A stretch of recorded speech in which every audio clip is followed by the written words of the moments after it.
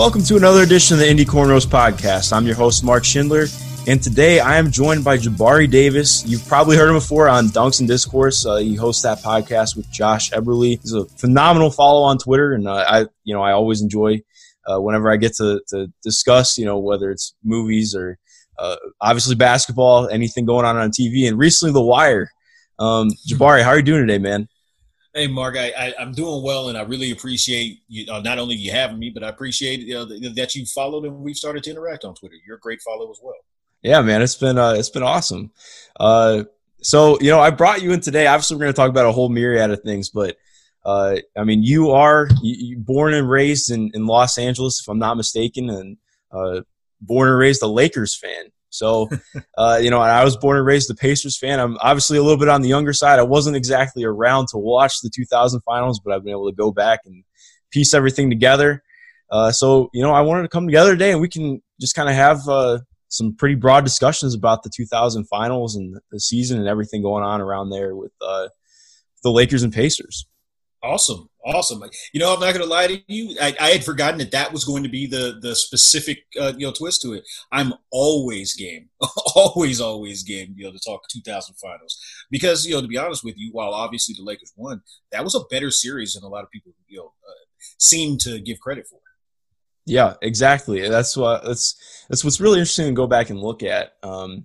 Especially because, when you're looking back at everything, maybe Ryan Hollins might say that the 3 championships in 3 years was potentially a failure.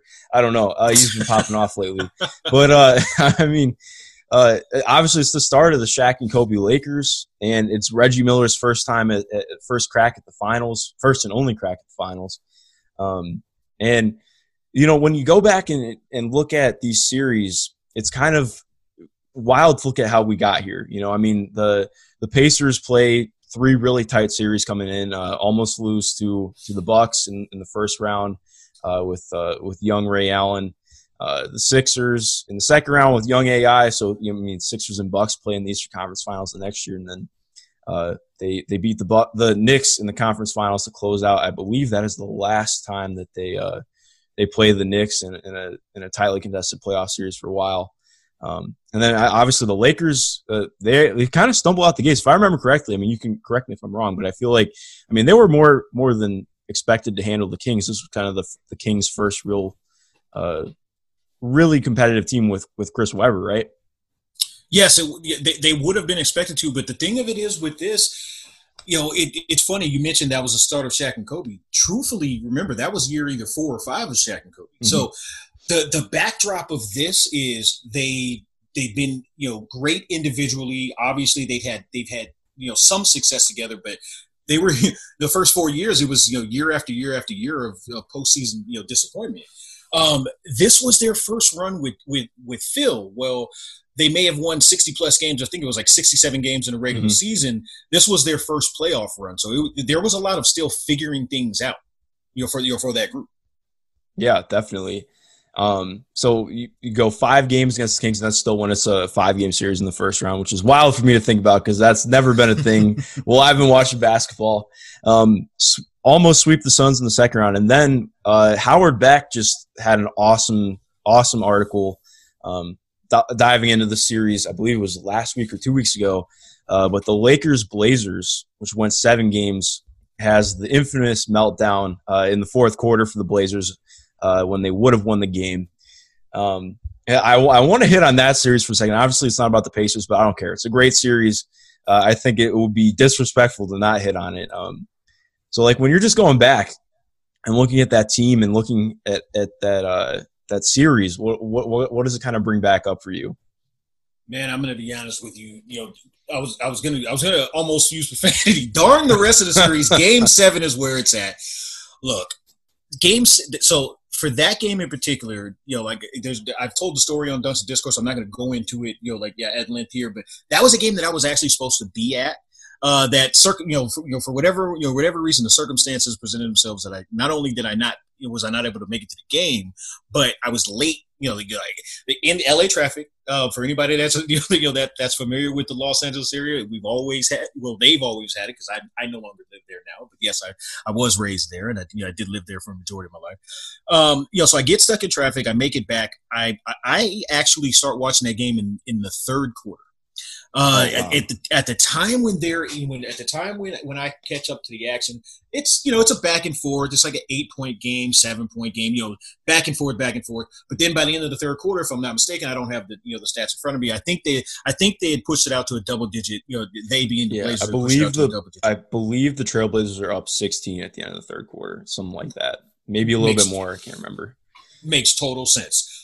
When the Lakers flipped that switch in the fourth quarter, and that's the only thing that I can describe it as, because it wasn't like, there are now Blazers fans that will say like, oh man, like the officiating, go back and watch the action. They missed like 14 out of 16, shots. This wasn't a matter of like the officials taking them out of it. It was, they went cold, much like we saw with Houston a couple years ago.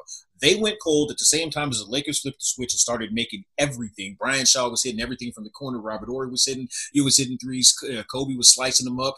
Finding Shaqs. Not just on the lob. All the way throughout. It was just. So for me, clearly, it brings up the excitement of that fourth quarter run because it's one of the greatest fourth quarters that I've seen. Not just because I'm a Lakers fan, but also because I'm a basketball junkie that has watched a whole lot of it over the last 30 plus years. Yeah, exactly. And I was watching that series for the first time. I believe it was probably 2 or 3 weeks ago. It was before Howard's article came out.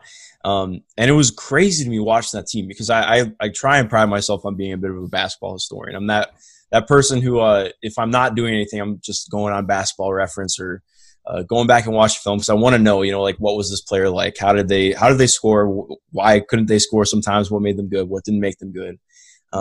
So like going back and looking at that team, that is maybe one of the deepest teams I've ever seen. And that is like not even to, it's easy to say something like that comes off a little cliche, but I mean, you look at that team, like Steve Smith, obviously he's a little bit older. A lot of the guys are kind of more veteran, but Steve Smith, Scottie Pippen, Sabonis, Rasheed, well, he's still really young and entering his prime a little bit.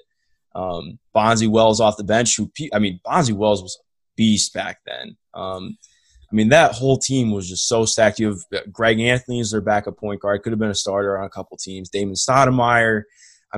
They had legitimately 2 starting lineups almost on that team.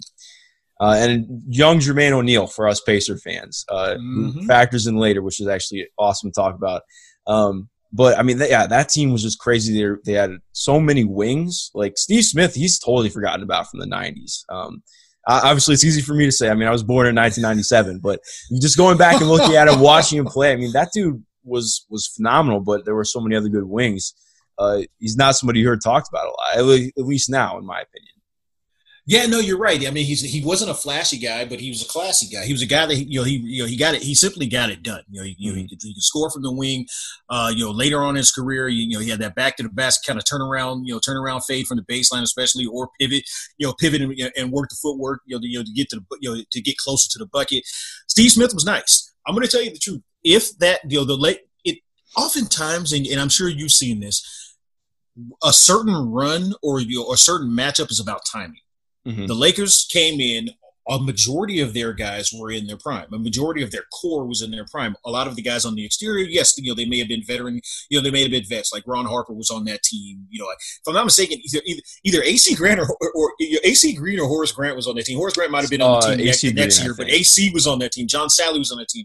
But other than those guys, a majority of the Lakers were on the rise or directly in their prime. With that Portland team, while yes, they did have 2 teams, they did essentially have 2 lineups, and yes, they had all types of names on that team. The Lakers are fortunate, even though they beat them in a 7-game series, that team was kind of spread out. They had, as you alluded to, they had some of the older guys like Sabonis was older by then, Pippen was older by then, Steve Smith was still effective, and these guys were still effective players, but they were a little bit older. Then you also had a lot of guys that were just not quite there yet.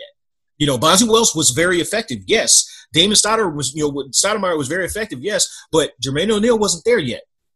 Rasheed Wallace, while he was a great player, he was still at the point in his career when he was still getting still having behavioral issues that would that would limit his effectiveness. You know what I'm saying? They were called the Jailblazers for a reason. Yeah, exactly. So I honestly think that had that series, there's no magical way to make the older guys younger or the younger guys older. But say that say this were like 2 years older, 2 years prior. Right. And in a hypothetical world, and some of those younger guys had a little bit more season, and that might have been a different series. It was that hotly contested. And honestly, it really was a testament to the styles of the certain teams, making the fight. And that was a great fight. Yeah, I agree. And, totally just to kind of hit on what you were saying about the Lakers and their seasoning. I think, just obviously this is more of a Pacers forward podcast, and I'm a Pacers fan, but first and foremost, I'm a basketball fan, and I want to tell the truth about stuff. I think oftentimes, not just Indiana fans, but people in general remember this finals for Kobe not playing particularly well. I want to remind people he suffers an ankle injury that was pretty significant. It knocks him out for part of the series.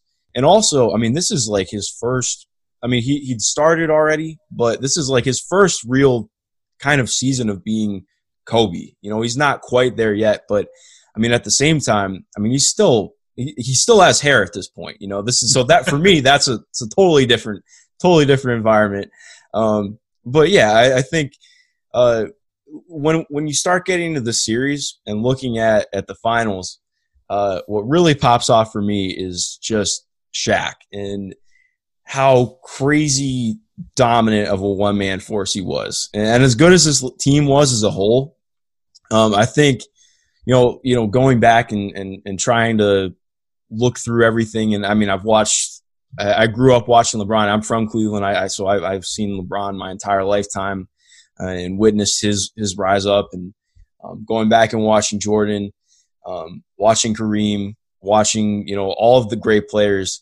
But watching Shaq in this 2000 finals run and in the playoffs leading up to that, I don't think I've seen a single more unguardable and more devastating player. Like when Shaq is coming down the lane and Kobe fires up a shot, or somebody fires up a shot, and it's not going to go in, and it hits the backboard. I just picture that scene from season 1 of The Wire when Omar's coming in for the first time to the projects, and everybody starts yelling out, "Omar's coming! Omar's coming!" And that's exactly what I picture when Rick Smits is trying to box somebody out. Oh, Shaq's coming down the lane, man! Like he averaged 38 and 17 for the series, like 38 and 17 in a time when the pace was slower. It was just unreal, man. To go back and watch that. My guy, I'm going to be honest with you. I watched it in real time, and I can tell you there just was no answer for that guy. And there's a reason why. And this is no shade whatsoever to Steph, because I'm glad that he got the unanimous MVP, and we can stop having the conversation of there's never been one.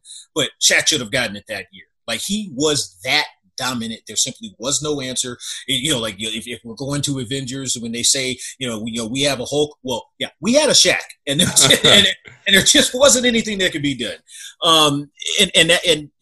It wasn't like he was going to get some slouches. The Pacers front line, was solid, and still had Smits, and look.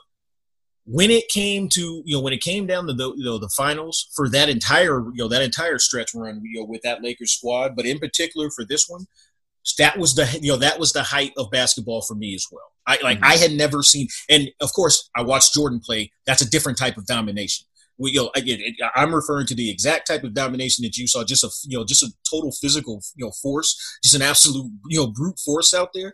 I've never seen anything like that. I had never seen anything like that prior to it, and I've never seen it since. Yeah, exactly. And it's not like saying, domination is not the same thing as being the best or whatever. And I'm not really that kind of person who's like obsessed with the, GOAT status or whatever. I think we should just enjoy players for what they do and try and respect them that way. But, when looking at dominance, Michael Jordan, what he did could be slowed down or mitigated. And same thing with LeBron. Like, perimeter players, guys can guard him a little bit. But with Shaq, like, there just was no way. Like, there was no way, man. I mean, it's just totally different. I mean, for somebody that big to be that fast and that strong, be able to jump that high is just outrageous. Like, that's the only word I have for it. Yeah, and it's funny because he put in work against in that series. But the series where of course I'm not going to take it here, but the series where I really felt sorry for the opponent was the following year against Dikembe. I don't know if you've ever had the chance to go back and watch. I have watched that, actually. The 0-1 finals is Todd McCullough's the poor lifeless body of Todd McCullough. He gets just mercied in that series, man. You know, I'm thinking the wrong. I'm thinking of 2002. That's 2001 against Dikembe, but it's even worse against the Nets in 2002. Oh my God. Yeah, it was just embarrassing. But yeah, but that is exactly the case. There really wasn't, from a physical standpoint, there wasn't an answer for Shaq. Yeah, exactly. And going right into game one, a 104-87, just kind of obliteration by the Lakers. I mean, Shaq puts up 43 and 19, but this game gets highlighted for Reggie having like probably the worst playoff performance of his career. 1 for 16 from the floor, doesn't score until the second quarter, and that's the only bucket he scores, which it's a tough scene for my guy. But overall, I mean, it's just a tough scene in general. I think Reggie was really overtaxed on this team. I mean, SB Nation, we did a site-wide thing a couple weeks ago talking about the greatest teams to never win a finals. And I think it's been pretty well talked about, at least among Pacers fans, that this was probably not our best team ever. And the best team was the 98 team that lost to the Bulls in the Eastern Conference Finals. That team was way more loaded offensively. And while this team was good offensively, they did not nearly have the firepower of the 98 team. This team was a little bit older. Rick Smits, I believe, is 32 or 33 at this time. Reggie's probably 33. The whole team's just older in general. I mean, Jalen Rose is the only really youthful guy in that starting lineup. Dale Davis is probably 29 or 30 already at this point. So there's just not like a lot of individual superpower or like stardom. I mean, because Reggie's not a guy who's going to create his own shot. I mean, he kind of can through his own movement, but it's just a different kind of offense compared to what Kobe or Shaq was going to do. Yeah, and forgive me, it spaced out again because of my shoddy internet connection here during the middle of that, but I think I caught the gist of it. It's funny that you mentioned that. You're right. They were the older squad. The Lakers were the younger and upcoming team. Excuse me. Easy for me to say. I can't even necessarily fault Reggie for that 1 for 16 to start off. I mean, like you mentioned, it was his very first finals action. And one of the things that I always try to to remind folks of, or let folks know that may not have seen young Kobe play. While yes, we toward the end of his career, especially in the back half of his career, he's an assassin, scorer, all of that Mamba mentality. I get it, but people forget this guy was an all-world defensive player as well. Like in this series, it might not. I hate to say it, it might not have gone 6 if he doesn't get hurt in game 2. No, I agree. I think that's something I would totally agree with, because he guards Reggie so damn well, and the way that he fights over screens incredibly. He just makes it a living nightmare for Reggie the entire series when he's playing. And I agree. If he doesn't hurt his ankle, I believe it's in game 2 he hurts his ankle. Jalen put his foot underneath him. Yep, and actually Jalen just talked about recently about how he did that on purpose. So I'm not going to exactly claim that one as something I'm excited about. I always want like the best competition possible. But yeah, I agree. It probably does not go 6 with a fully healthy Kobe. But then it's interesting too, looking at going into game 2. Much closer game, but obviously, I think Kobe only played 15 minutes. Might have been a little bit less than that even. But it's crazy. I have this written down in my notes. Shaq gets to the line 39 times in this game. Like, that is absurd, man. Like, some of the games that we'll see now, teams don't even combine for 39 times to the line. So to see one guy get to the line 39 times is just it's another sign of the times of how darn good Shaq was. Well, not only that, let's be real. Shaq was a 50%, lifelong, career-long 50% free throw shooter. At that point, it truly was a better option. because when he got set up with especially with a foot inside the key, if the foot was inside the key, it was over. It was either drop step or or a power drop step baseline, or just bull rush towards the middle. It's not shocking. It's surprising now because you're right. You don't see that anymore. But back then, especially during his heyday, look, there's a reason why it was glossed, the Hack-a-Shaq. It's because teams finally just said, okay, look, I'm not going to deal with this guy. Just foul him. Yeah, I think like the next time that I can remember seeing it in playoffs is actually the Lakers again playing the Magic in 2009. They just hacked the crap out of Dwight. And it's just one of the things that I definitely want to talk about for a sec. I think there's always NBA Twitter is a total toxic wasteland of bad thoughts and ideas. But one of the ones that most insults me is the idea that Shaq wasn't skilled or something like that. And it's the same thing that gets brought up with Giannis. So people will make claims that it's just because they're athletic. I implore people to watch this series because as much as I'm not the biggest Rick Smits fan because I think sometimes he gets remembered as being a little bit better than he was, and we can kind of forget about how good other guys were. Like for instance, somebody told me that he should have his jersey retired over Jermaine O'Neal. So that's just crazy to me. But my point is, Rick Smits was actually a decent defensive option, as good as you're going to get against Shaq because he had, the height and length to give him some kind of barrier. But Shaq in game one, he hits like 6 or 7, turnaround hooks that you're not. It's not just some incredibly easy shot to hit, and he had a really, really solid post game. Obviously, he's not hitting anything outside 10 feet, but to have that kind of footwork and post game that he had was definitely skill oriented. I would implore anybody that thinks that Shaq is all about brute force, even though admittedly I'm guilty of making it sound that way, at least initially, because that was the part that I really liked. But I would implore anybody that thinks that or maybe isn't as familiar with his actual game, go back and watch his games in Orlando, whether it's a full highlight package or if you can catch a full game.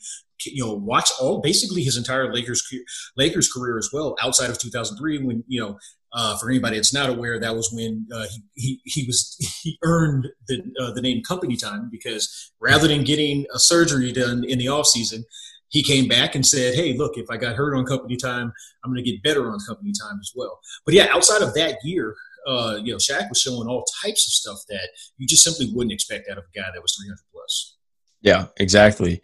And just looking at this entire series, it's so hard to not just think about what maybe could have been for the Pacers a little bit. Obviously in game one, if Reggie maybe even hits half of his shots, it's way closer. Game two, I believe the Pacers blow a small lead. And Jalen Rose actually plays the full 48 minutes in that game, which is kind of crazy to think about. I can't remember. Obviously that happens. LeBron does that regularly in the playoffs. Game three, the Pacers are able to actually steal one, but that's because Kobe's out. And then in game four, the real heartbreaker, because Indiana loses in overtime to LA. And that one was definitely after a blown lead, which is another obviously tough one to see.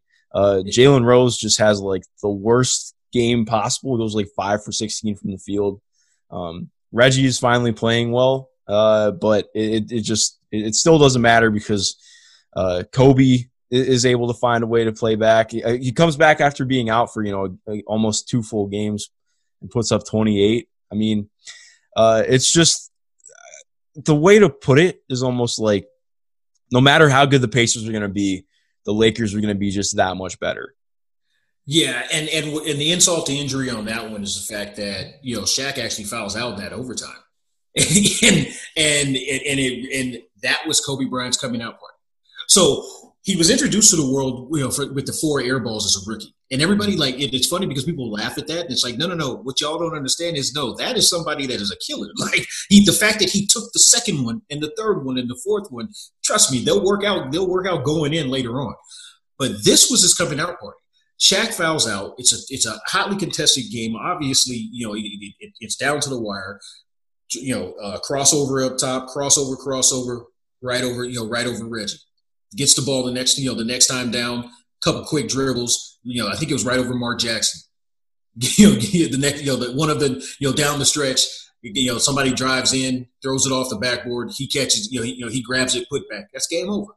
And again, like I'm one for the, while I will poo-poo it and make fun of it at times. Some of the nostalgia. I'm also one that's here for the history, and that right there was his coming out. Yeah. And it's crazy to think about him still being injured too, because if I remember correctly, his ankle swelled up pretty good after the game that he was injured, and was a significant sprain. So to come back and being able to play on that was remarkable. And he still did not shoot well at all, but you can just tell watching him. Saying Mamba mentality is, it's easy to. I feel like everybody can throw out a Mamba mentality every once in a while, but you can just tell. He still only goes 4 for 20 in the next game, but he's still such an impactful player on the court because of everything else he's doing. You look at that team, and he's pretty much the de facto point guard. Ron Harper was I think Ron Harper was the one listed as the point guard that year. Mm-hmm. But same thing as when he was in Chicago. He's not the guy who's running sets. He's guarding the ones a lot of times. And I think, he was I believe the leading assist man on the team. And I think he only had like 4.5 assists per game. But my point is, Kobe was doing everything with the ball for the Lakers. Yeah, he was initiated, and that's the thing that makes it so funny, because these days, for instance, if I were to say, say I were to say on the timeline, oh, he was the Pippen, people would say that's a pejorative. Oh, that's disrespectful. It's like, no. What you don't understand is being a Pippen is an incredible skill. Being a Pippen doesn't necessarily mean that you don't have number one capabilities. It means that you're willing to play your role in support of the number one. And while Kobe was still young, obviously at this time, so it wasn't his time to be Batman. You know what I mean? Yeah. By the next year, it was obvious. It was like, oh no, okay, he's that. He absolutely is that, but he's still willing to kind of subjugate his game. One of the questions I really want to ask you is, what are your thoughts on Reggie, kind of all time? Because I wrote an article about it, probably about a month ago now already, because Perkins had that. I should say his full name, Kendrick Perkins. It's like the boogeyman. I feel like if I say Kendrick Perkins' full name, he's gonna appear in my closet or something. But don't say it 3 straight times. Yeah. Oh, dude, the new Candyman trailer looks awesome, by the way. It does. But Kendrick Perkins said something about basically that he thinks Klay Thompson is a better player than Reggie Miller ever was. I wrote an article explaining how that was crap. But to get my biased take out of the way, what are your thoughts on Reggie Miller as an all-time player in his time with the Pacers? Reggie is obviously nice, and here's the thing that people need to be able to differentiate. Just because you don't like somebody as a personality, just because you don't like their analysis, speaking generally, not you, doesn't necessarily mean that we have to go back and retroactively, reassign, what was the reality of their career. Reggie was nice, man. And look, I hate sometimes comparing players from different eras. For one, because the game is different. 2, because Klay Thompson's role on his specific team is significantly different than what Reggie's role on for the duration of his career. At the very least, a majority of it. So it's difficult to actually have that conversation, and have it be a genuine conversation.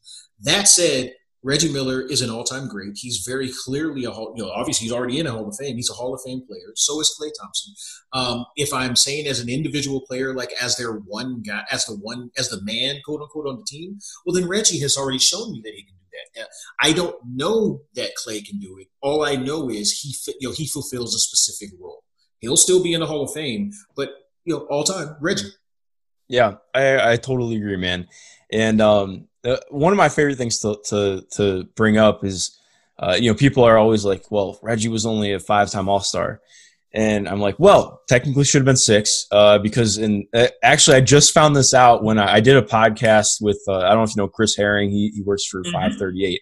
I did a podcast with him on the New York Knicks and the Knicks Pacers series. And in my research, I found out in 1998-99, there were no All-Stars because of the lockout season, which was crazy to me. And I was like, okay, so Reggie was a 6-time All-Star. But not exactly how it works, but he had a great season.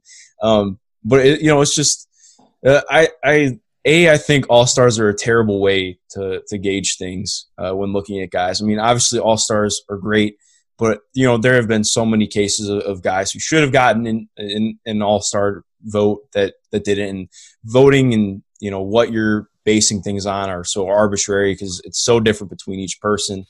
And I think sometimes we value winning a little bit too much because winning is a lot more team driven than it is individual driven, at least in my opinion.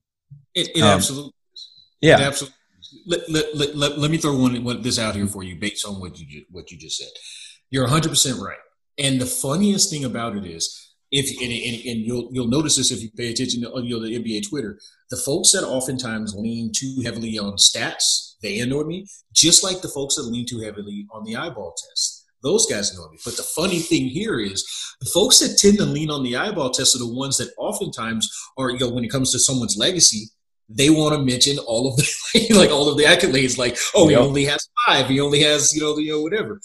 My thing is I think in order to truly assess basketball, you have to be able to do both. You don't have to know how to play. You don't have to be able to physically do the things, but you have to be able to have a firm understanding of both the eyeball test as well as what you're seeing from a from a statistical or analytic standpoint. So yeah, no, when it comes to comparing the accolades of guys, you're right. You can be an incredible player. Carmelo Anthony's going to be a Hall of Famer without question, but you'll have people that will get on there and say, oh, well, you never won. So I don't care if you think he was a selfish player. I don't care what what your opinions are.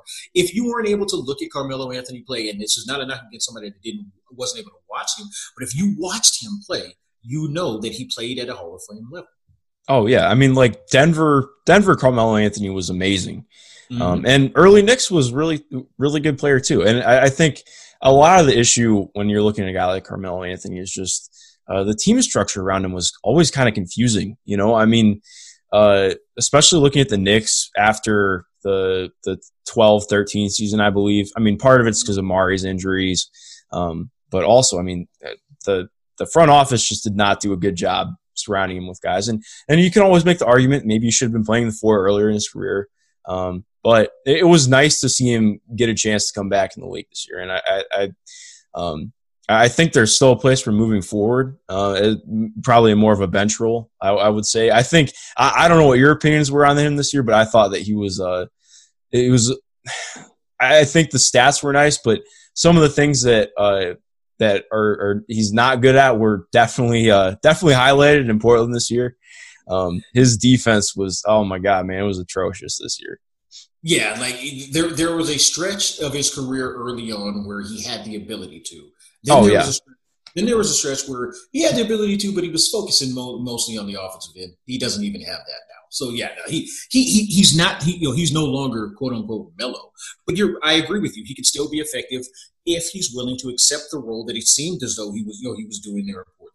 I hope moving forward, he does get one more run out of this because I honestly think, I think he's going to be in the bubble here and they're just going to go home. But ultimately, I don't even, like I said, I keep on taking you off in tangents. No, you're good, man. Hey, I like the tangents. Basically, it seems as though I want to romanticize, the yesteryear of the NBA. No, I'm all about it. Me about Shaq and Kobe. It brings me to this place. Hey, I'll talk about Melo in Denver any day. But so actually talking about things that are a little bit disappointing. Looking at this series, kind of the fallout for me is what's interesting because this it's really cool looking at the two teams because, well, not cool for the Pacers, but looking at the Lakers, I mean, this issues in that entire kind of dynasty. I mean, like we talked about, Shaq and Kobe have been together for a while, but this is when they finally start kind of hitting their primes together. And Kobe really starts to grow into that superstar role. And this is what leads to 3 straight championships. And then for the Pacers, this kind of leads to a rebranding of the team a little bit. This is Reggie's last real year as a quote-unquote star. I mean, he's already, like I said, he's already kind of old at this point, on the downturn of his career. And he takes more of a backseat role because in the next season is when the Pacers trade Dale Davis to the Trailblazers for Jermaine O'Neal. and Jermaine becomes most improved player the next season, and then after that, he becomes an all-star and an MVP candidate the year after, which is crazy to think about. Actually, on another tangent, Jermaine O'Neal in his the year he went third in MVP voting, I believe, in 02-03, or it was 03-04, and he had a 36% usage percentage. Which, can you even imagine that today? Somebody pounding it in the block for 36% of the time that the ball's on the court. Like, that is, I mean, that he's on the court. It's just, I saw that stat a couple weeks ago, and that was just one of the craziest things I've ever read. I remember that era, and to be honest with you, I can believe that. I can believe that it was. And it isn't like he wasn't effective, because he was obviously a highly effective player, but there were a lot of, let's just say there were a lot of possessions where he would get the ball at 14 seconds or 15 seconds and kind of, dribble it, back it, then, figure it out from there. So yeah, I can believe that. Yeah. It's definitely a different era, man. Definitely a different era. But I mentioned this one to you before we were coming on to talk. The Austin Crozier contract is still just obviously, I didn't have to fully witness it because I was 3 when it was signed. But the problem was that it lasted until I was 10. And Austin Crozier, who actually, he played really well in this series. We didn't really talk about him at all, but he coming off the bench, put up 15 and 6, was probably the Pacers' third best, or at least third most consistent player behind Jalen and Reggie, and was 55% from the floor and 40% from 3. And he's 24 this time. He looks like a guy who maybe he's going to grow into a guy who could be a potential starter. Never happens. And he plays off the bench his entire career pretty much after signing a 7-year, $51 million deal, which at the time is massive. I mean, I don't know the cap super well, at least from that time. I know it decently now. But, I mean, looking at the decision in 2011 with LeBron, the cap at that time is $58 million. So we're looking at 7 years, $51 million in 2000 is a lot of freaking money. Yeah, I'm going to be honest with you. It's a deal where, and for the record, I'm always a get your money man. I'm gonna keep getting them checks all star. But that was a crazy deal, and there's a reason why the league, why ultimately they ended up having to say, yeah, we're not doing 7-year deals anymore. In fact, we're not doing anything beyond a 5-year deal. And part of it is similar to the league having to implement the one and done rule, where it's basically saving its GMs from themselves. Yeah, it's just that simple. Yeah, I never. That's it's a tough one. I mean, Donnie Walsh was a really great GM, but that one just it stings a little bit looking at that one, because if you look down the line, I'm trying to remember which year it is. I think it's 02-03. Brad Miller was part of the Pacers as well, and he obviously turned into a really solid player. Borderline all-star, was an all-star, I think, twice. But in the year that he leaves for Sacramento, he could have been the starting center for the next year's team instead of Jeff Foster. If Austin Crozier's deal is not on the books, Brad Miller would have been affordable for the Pacers to stay around in Indiana, which would have been huge. Playing the Pistons in the Eastern Conference Finals the next year, maybe ends up being a title team, but that's not what happens. And then also, looking at this team, one of the questions I wanted to ask you, obviously I have a better feel for the Pacers roster a little bit, but I actually was asking questions about Glenn Rice a couple of weeks ago. I've enjoyed going back and watching his film. He was a really nice player who never gets talked about, but not for the Lakers.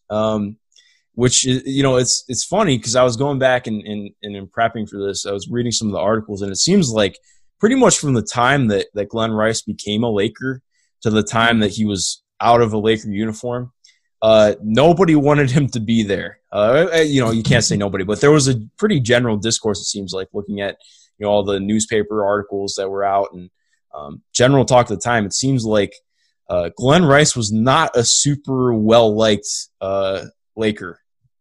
And what's interesting about it is it reminds me of the situation with Chris Bosh, where it's the reason why Chris Bosh will go down as one of the more underrated players of the last 20 years. he'll he'll get his just due, and I do believe that he'll eventually make it into the Hall of Fame. He'll be a Hall of Fame player and all of that. But and if he made it this year, your listeners are going to say like, "What the hell? This guy doesn't even know that." Forgive me. He did not. I don't think. Okay, I don't believe so either. But no, it's because we don't have enough of an appreciation for what it's like to go from being the man to then not just being a part of it, being the third option.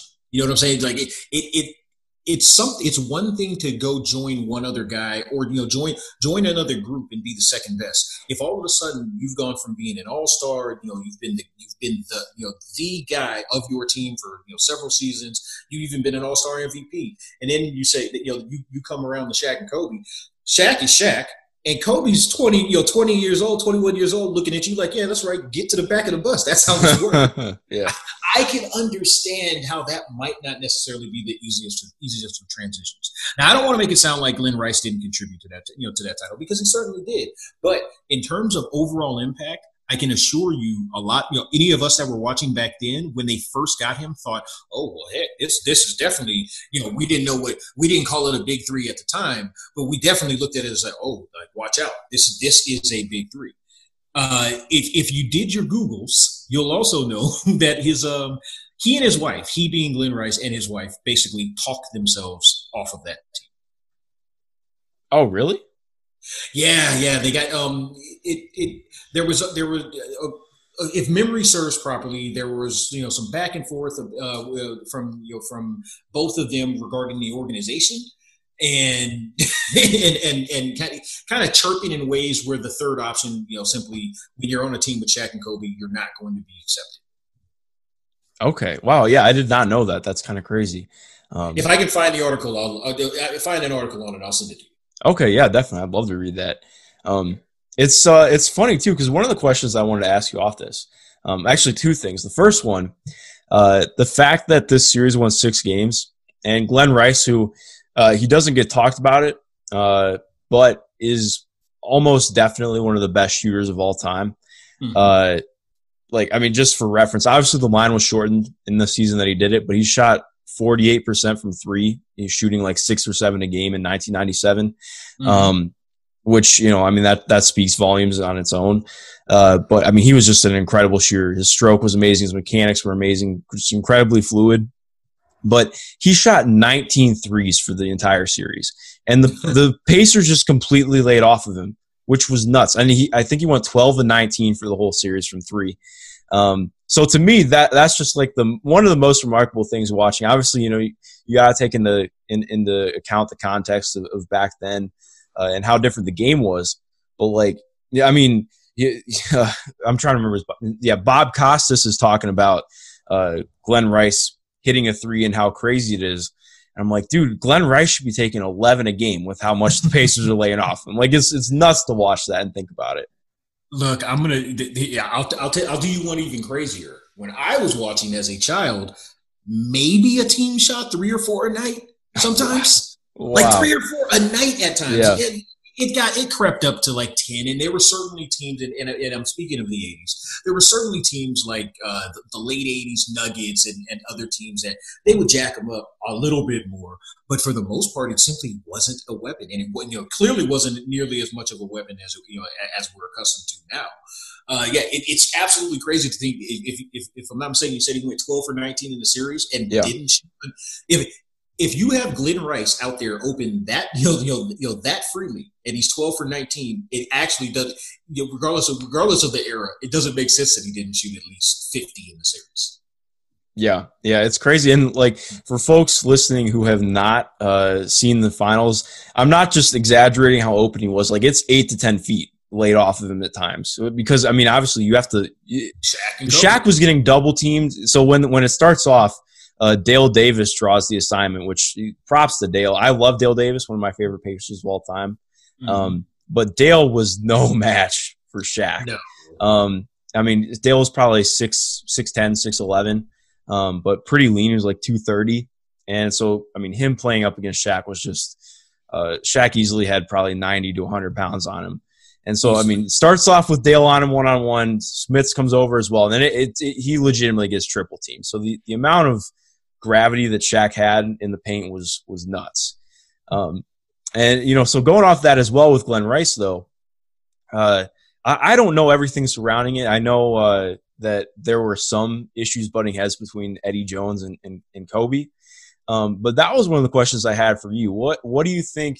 How do you think things are different if they find a way to keep Eddie Jones around as a Laker instead of trading him for Glenn Rice? I know there were other players involved, but largely it's just Eddie Jones and Glenn Rice in that deal. I know Eldon Campbell was traded as well, but none of the other guys who were brought over from Charlotte stuck around.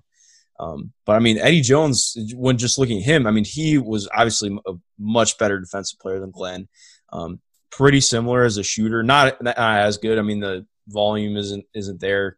But you could also argue his prime was probably a little bit more extended than Glenn's, because Glenn starts to fall off a little bit athletically, and Eddie still has a really good next couple of years for how long the contract was. I believe his contract wasn't up until 02 or 03, and would have still fit with the Lakers. But that was my long-winded way of just, that's my question for you. No, I got you. So, no, I'm going to tell you the truth. If basketball were thought about in a more progressive way at that time, they probably do that. The truth of the matter is that there was no butting of heads with Kobe and Eddie Jones. Eddie Jones was just in his spot. And that's the problem. Had they had the foresight to recognize we can play both of these guys, at the same time, you don't have to fit into a box, necessarily. I can tell you this: I would have had a heck of a lot more, a heck of a lot more fun watching the run with Eddie in that. And I also think that Eddie doesn't get get shipped the very next year if he sticks around. It's unfortunate, but that really was, and I was going to say a testament, but that really was a result of people thinking like, oh, okay, no, Eddie is a two guard and Kobe's a two guard, so you can't have that. Which is like, now we look at that and it was like, that just sounds silly. But yeah, that was the line of thought at that point. Yeah, no, it's so crazy too, because he's another guy. I mean, it's wild looking back at some of the wing players who don't get talked about from the 90s, because that's it's not the era of the wing player necessarily. I mean, you got Michael and some other guys like I mean, obviously Reggie, Clyde Drexler. I mean, there are some great dudes, but most of the time you're talking about some of the big men who were so dominant.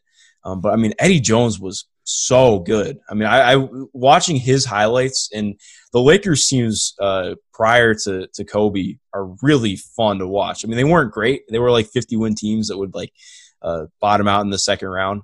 But like, I mean, Eddie was phenomenal. Shaq was there for a year before Kobe gets there, if I remember correctly. And Cedric Ceballos is a guy who doesn't really get remembered either, but he was incredibly fun to watch too. I mean, just watching some of these guys back then, there are some guys, you got to watch guys other than Shaq and Hakeem and LeBron and MJ. There were some phenomenal players. Well, I'm going to tell you this. You're talking about my teenage years now, so you're right there where I love to be. Just to be sure, Shaq came the same year as Kobe. They did. Okay. Yeah, they both came the summer of '96, but those teams were so much fun. Nick Van Exel was the man. He was at that point. Vlade was our center. Eldon Campbell was power forward, backup center. You had young Eddie out there running, doing things. Those teams were a heck of a lot of fun. And I'll be honest with you, while initially I was like, man, what are they doing? When all of a sudden they started, moving those pieces along in order to bring Shaq.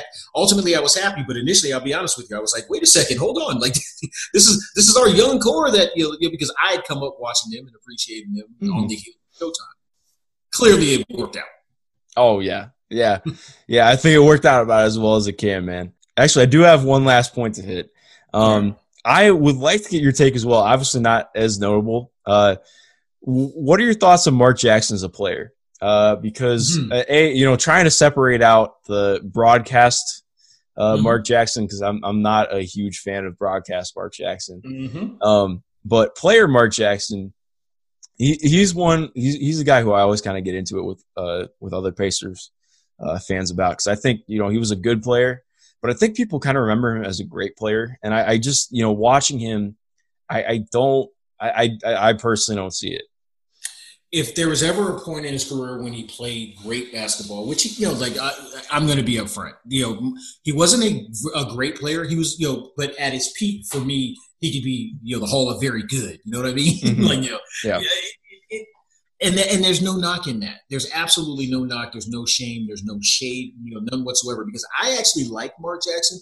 I've obviously, well, not obviously. I've had the opportunity to meet him on several occasions. Great guy. His analysis on the games, not necessarily my favorite, but yeah. It doesn't. I don't allow it to end my world for the night. When he's up there. Yeah. He was good. I was trying to think of a comp that made I have one. So Miller. Like at one point in it, especially in the second half of his career. But really, the best of Mark Jackson came as a Knick. Like I get why why Pacers fans love him, because you made that finals run with him, but he was better when he was younger in his career with the Knicks. Yeah, so it's funny. So like when now that I think about it, the way I phrased it made me sound like I'm trying to hate on Mark Jackson.